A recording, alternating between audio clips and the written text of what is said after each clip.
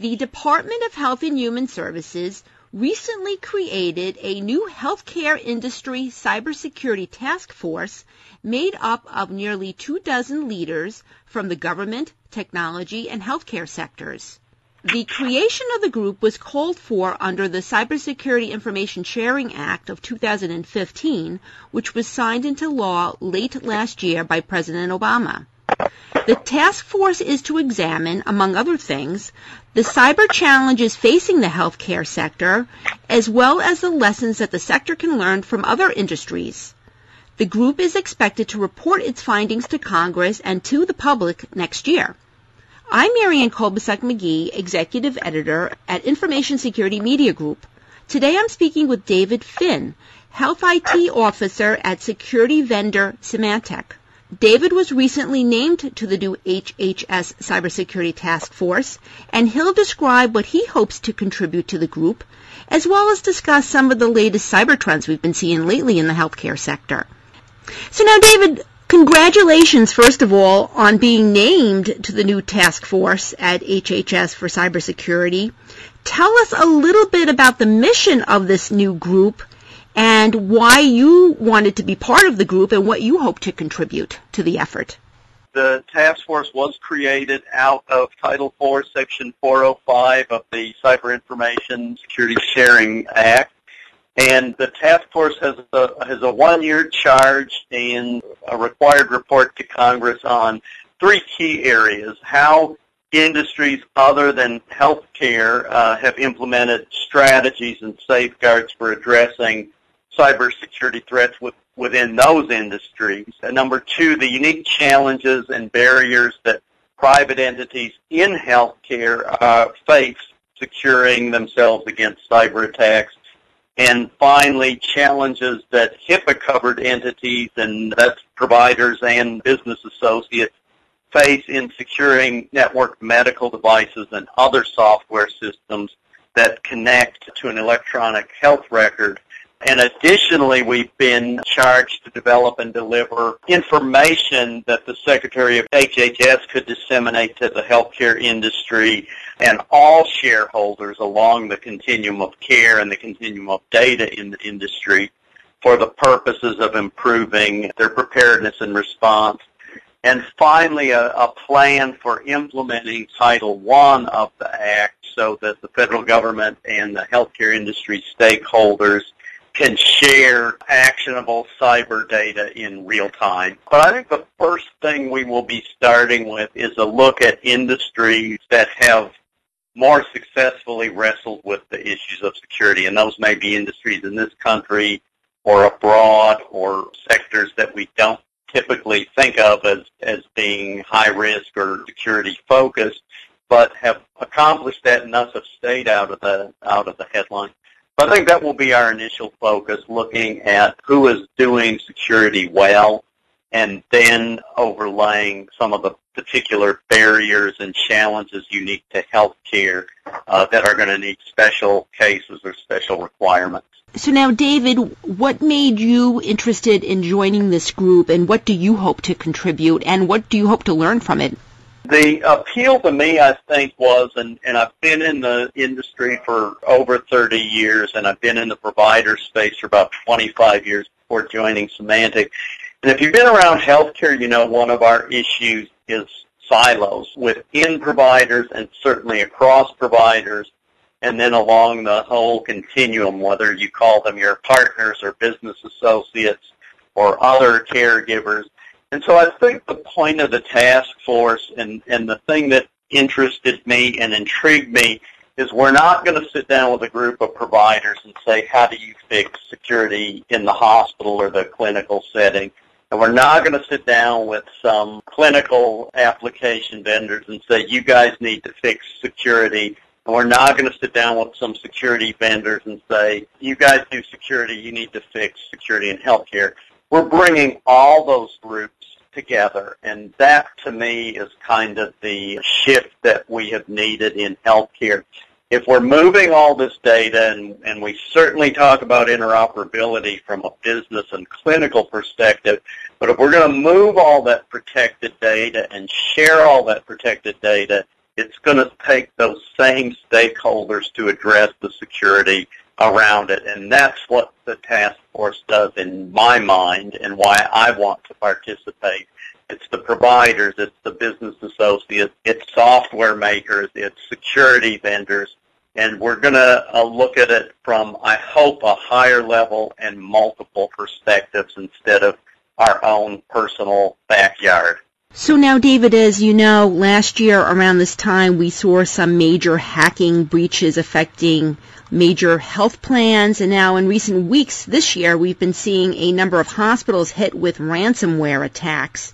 So far, only one hospital that we know of has admitted to paying extortionists to unlock its data. What do you make of these attacks that we're seeing lately? Do you think they're going to escalate, and what do you think the Cybersecurity Task Force might do in terms of looking at this and perhaps how the healthcare sector can sort of deal with this?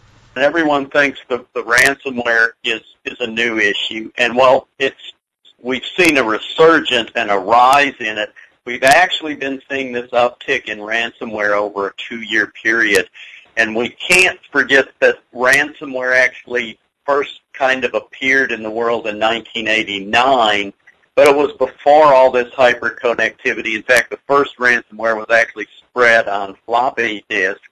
I don't even know if anyone remembers floppy disks anymore. And it took your files and renamed them and put them in hidden directories until you paid the ransomware. Needless to say, it was not very effective because it relied on floppies. In 2005 and 2006, we started to see the ransomware come back, particularly around the computer locker. And then in 2011 and 2012, we saw the crypto locker, the data locking.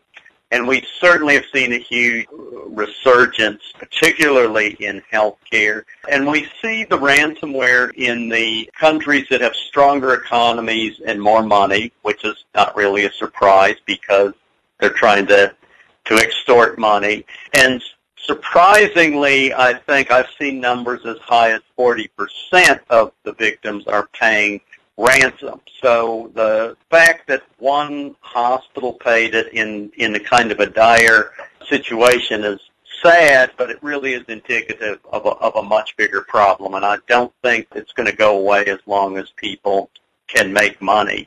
Now, how the task force addresses a particular problem is probably less relevant than how we escalate and elevate our general preparedness around cyber incidents and cyber responses.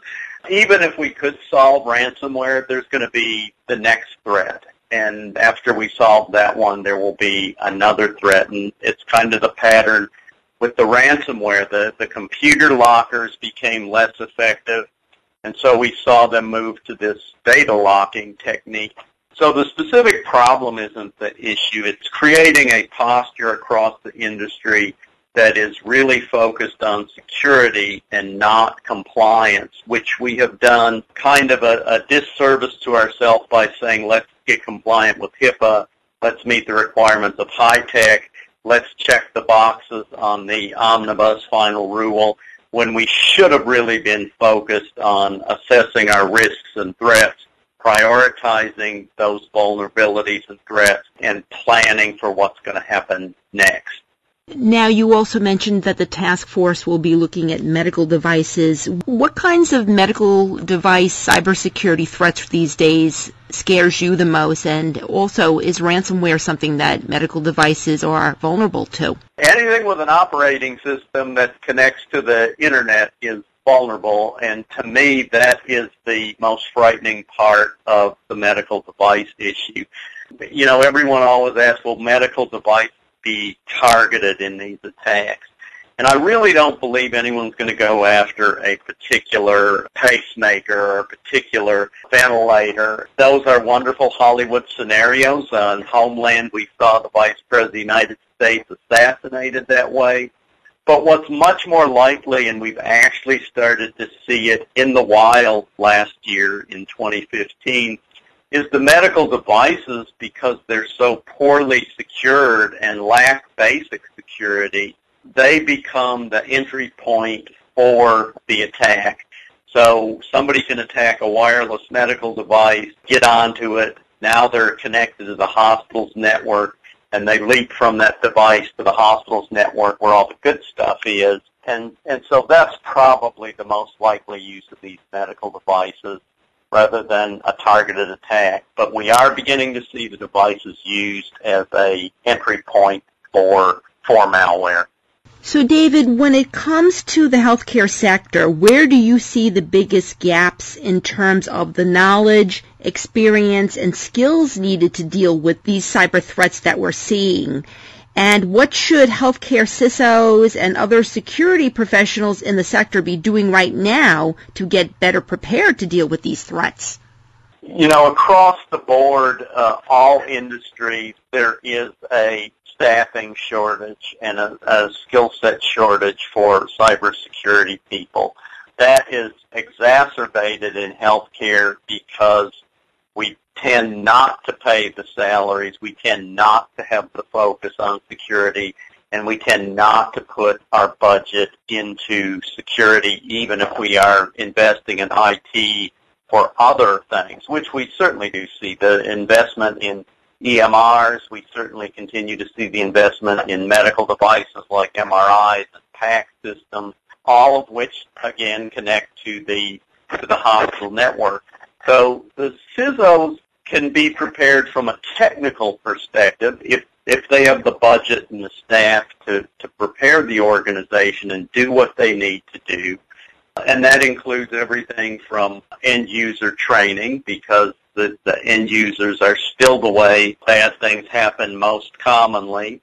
And then we need to address basic things like infrastructure management, which is patching and keeping operating systems up to date and making sure you have the newest antivirus on all your PCs. But what I believe is really lacking is leadership around this security issue outside of IT. So the CIO understands the issue. The CISO certainly understands the issue.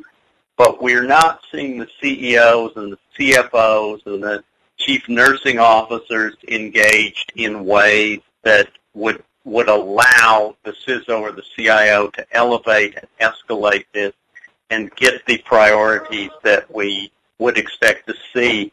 I know when I was a CIO, at every board meeting there was a financial report, and that was because money was important to the board.